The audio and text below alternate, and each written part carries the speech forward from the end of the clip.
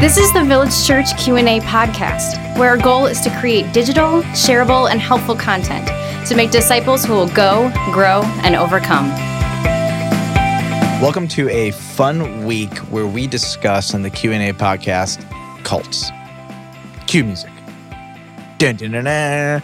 With me in the studio today is Pastor Craig Jarvis. And Craig, thanks for coming back again. Appreciate it. Hey, good to be here. Thanks for having me in. It is a joy. All right, so here's the question. I'm not a cultic leader, by the way.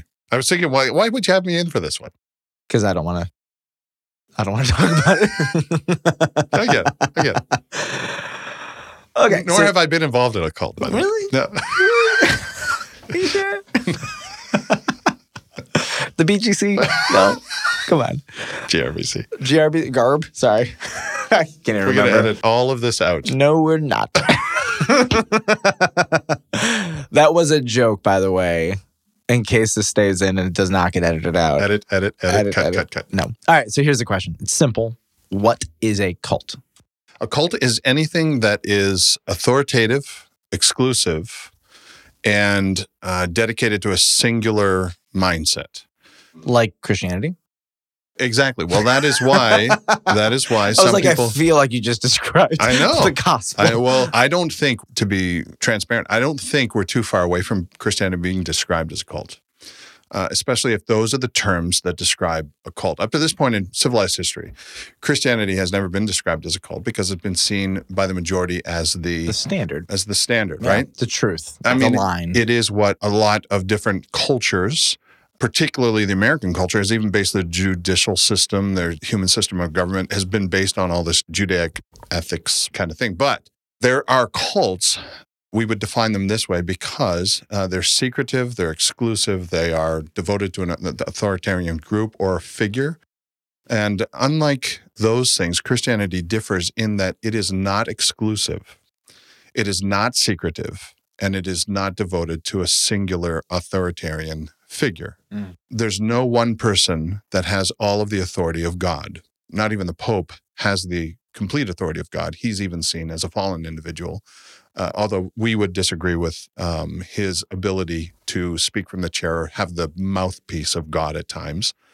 And he would wear the mantle of God more than the Bible would give us permission for that to happen. In fact, we are all, according to Scripture, we're all called priests if we know Christ is our Savior.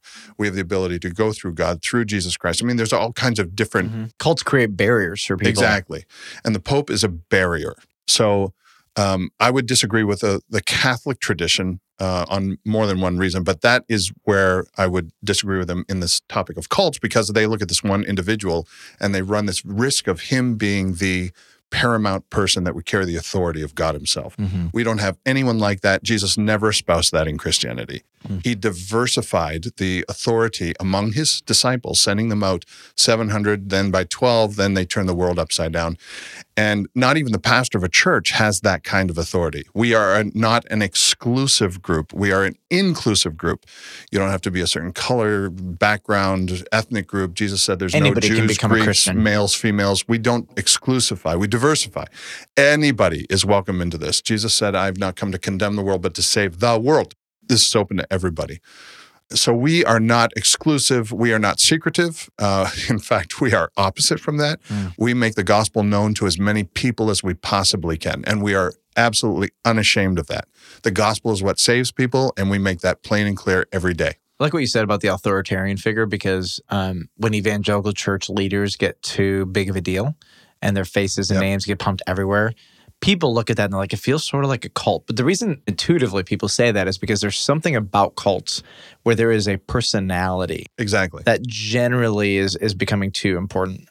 I literally was just doing a search on my computer for cult because, I mean, you know, our computers, we have years of teaching and aggregate stuff. So I found this little document on cults. Very simple. What is a cult?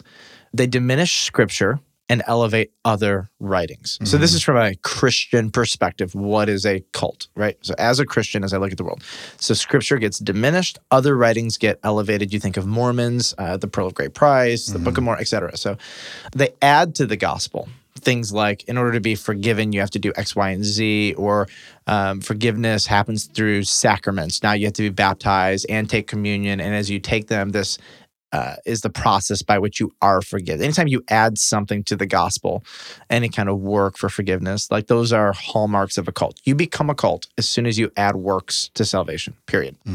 You become a perversion of the true version, which at the end of the day, to be a cult is a perversion of something that is pure to the point where it no longer can be pure. It's impure, it's ineffective, it's impotent. The cult is a perversion of the good thing. If the good thing is Christianity, anything that adds works would put it into the cult category. Here's one that I think is interesting, and this is where Christians got to be really careful. They emphasize theological concepts over Scripture. This is a great way to manipulate people. So, for example, if we can just humor me for a moment and leave the cult language for a moment. I'll give you an example in Christendom where this is kind of a scary subject. I grew up Presbyterian, right? So love my Presbyterian heritage. I'm not an infant Paedo-Baptist. But it's funny because you can never find infant baptism in Scripture. You have to build theological constructs. Or you go to like more of a Lutheran background, right? Again, a lot of Lutherans love Jesus, going to heaven, etc. No, not here to pick a fight with Lutherans. And Presbyterians. And Presbyterians, yeah. Oh yeah, I hope so, because my kids go to a Presbyterian school, so hopefully. But Lutherans, in terms of their view of communion, it's consubstantiation that God is in, through, and under the elements. And you can't get there from reading the Scripture. The Scripture gives no clue to that. You have to build these theological constructs, and it's interesting how in evangelicalism there are many, we'll say, denominational distinctives that are not rooted in an actual text of Scripture, but they're developed by theological constructs. If this, then this, and if this, then that, and if that, then this. And at the end of the day, the conclusion you get to is like completely removed from any actual core text. And that is a reality that in Christendom we have to be really careful of. But cults take this to a brand new level. They're able to produce theological and logical conclusions that by the end of their logical long division equation, it has no bearing to Scripture. Some cults won't build on Scriptures.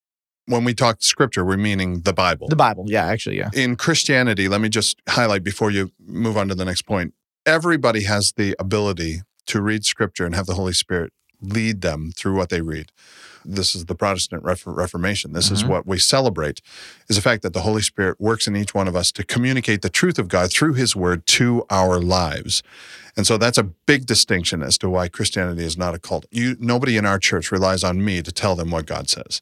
They can read that for themselves. Now, they might need clarification once in a while. They might have questions, but that's why we're teachers. And if they disagree with me, I don't condemn them or kick them out. We choose to disagree and we move on, unless it's a major topic like the deity of Christ, which has a hinge on whether you're saved or not saved, whether you've been rescued from your sins. But whether not saved. Whether you're saved or not saved. Good. You have to believe that Jesus Christ is the Son of God. 1 John 5 is clear. Actually, 1 John 1, 2, 3, 4, and 5 are all clear on the fact that if you don't believe that Jesus is the Son of God, you're calling God the Father a liar. So just go to Scripture, and that's one of the big distinctions as to why we are not cultic. Yep. Another aspect of a cult is they hyper-centralize that which the New Testament does not. So they'll put such a focus on this really non-important thing. You can only read the King James Version. Well, did I just upset somebody? Yeah, a lot of people will think it's got to be King Jimmy or it doesn't count. It's not an accident that most Christian cults, though, are King James only. Yeah. There's a weird exclusive focus and emphasis that happens. And you got to be baptized this way. And if you walk down that road far enough, those folks, and this has been my experience, those folks that are King James only, and I love them in the Lord. I love them in the Lord. But if they stop there and they're not willing to grow, expand their mindset as to why that's not true, they will begin to become exclusive. They will become secretive. They will remove themselves from the body of Christ because nobody's as right as they are. Yep. That is where the cults begin, the process of being a cult. The primary connection with God and interaction with God is through a person rather than through Jesus, through some charismatic leader, etc. The cults typically emerge out of some leader perverting Scripture, building ideas, persuading people with charisma, etc. But what we have to know is that a cult is simply a perversion of the good, true, normal, right gospel. And when somebody perverts the gospel to the point where it no longer becomes gospel, then that is where cult begins. It's not the gospel. Yeah. Unfortunately, cult has this cultural baggage, which is if you're a cult, then you must be a part of some weird, crazy group. Which it could be that. Which it could be, and sometimes it's not. But it always has those characteristics. You have an authoritarian figure that is followed. You have secrecy that no one can penetrate. And you have this innate authoritarian complex where you must follow this certain standard of rules that is or is not based on Scripture. Come back tomorrow. We'll answer the question, why do some people perceive Christianity as a cult?